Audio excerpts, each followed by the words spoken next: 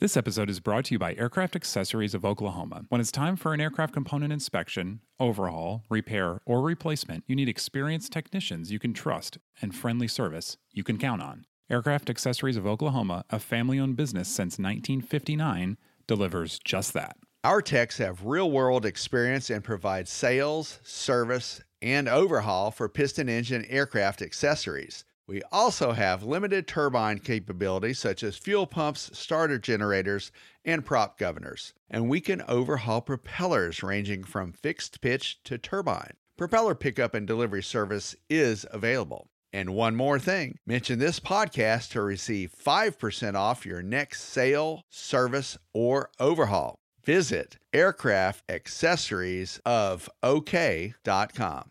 This episode is brought to you by Genesis Aerosystems, a Moog company and leading provider of autopilots for rotor and fixed-wing aircraft. The Genesis S-Tech 3100 digital autopilot provides increased safety, decreased pilot workload, and is approved for over 200 makes and models. To learn more about the S-Tech 3100, visit genesis-aerosystems.com. That's genesis-aerosystems.com.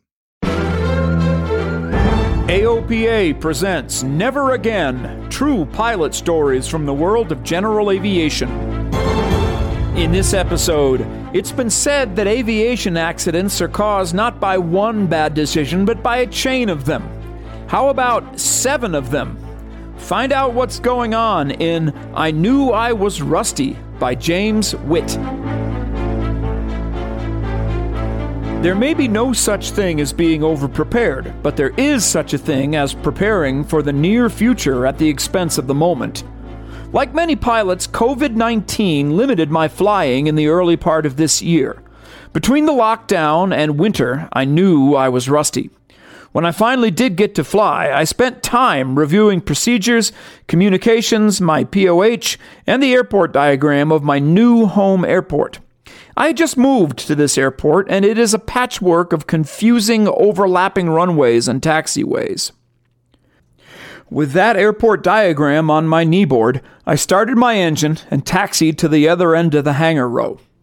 The airport operates traffic off multiple intersecting runways simultaneously when winds are light, sometimes in opposite directions, a practice I was not familiar with at my previous airport where it is not allowed. I watched as a C-17 landed to the east, and then I called ground. The controller rattled off a taxi clearance to the west-facing runway so fast that parts of his transmission were unintelligible. Mistake chain link number 1.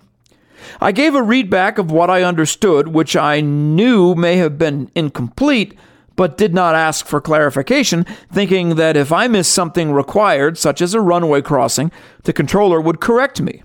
Mistake chain link 2. He didn't. Mistake chain link 3.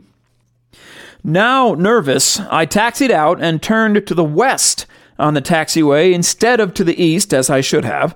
I allowed myself to simply taxi in the direction of the runway I'd seen the C-17 land on. Mistake chain link 4. I then began mentally running through my remaining departure items. Checklists, speeds, emergency procedures for takeoff, instead of thinking about where I was and where I was going. The controller evidently did not notice me taxiing in the wrong direction and did not correct me. Mistake chain link number 5. After slowly and carefully running through every step of my before takeoff checklist, I called tower for takeoff clearance, giving the location of the runway I had been told to taxi to instead of the one where I was. Mistake chain link 6. Tower cleared me for takeoff from the runway I was supposed to be on instead of where I was. Obviously, the controller did not look at the runway to see if I was at the east end of where I was supposed to be, or check if anyone else was there, or if there was an airplane at the opposite end where it wasn't supposed to be. Mistake chain link 7. It was only as I began to add power to the takeoff run that I saw the runway number and I realized what I had done.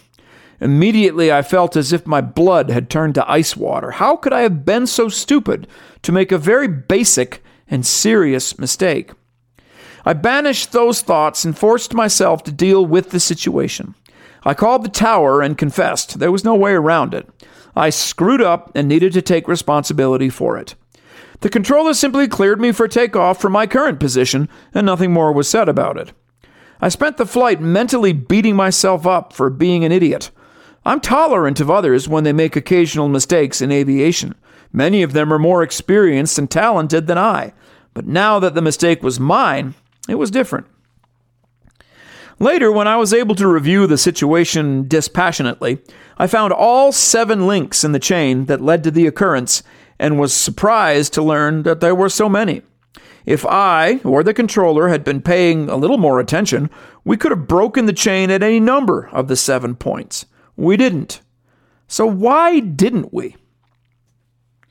I can't speak for the controller in this situation. They were on what may have been their last shift before retiring, and maybe they got complacent. For me, the lesson learned was that in trying to be diligent in preparing and thinking ahead, do not ignore what is happening at any particular moment, even when you are conducting a simple task. Indeed, I think if I had been doing something more complicated, I would have been more focused on what I was doing. But because the task was so simple, taxi to a designated runway, I wasn't thinking about it. Never again.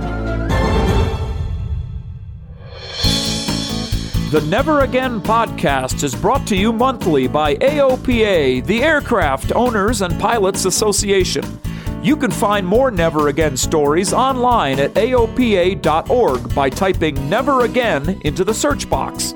While you're there, check out AOPA's mobile flight planning app, AOPA Go, as well as the many free training and safety courses from the Air Safety Institute. Find all of this and more at AOPA.org. The Never Again podcast is produced by Royce Earl. Thanks for listening. Fly safely.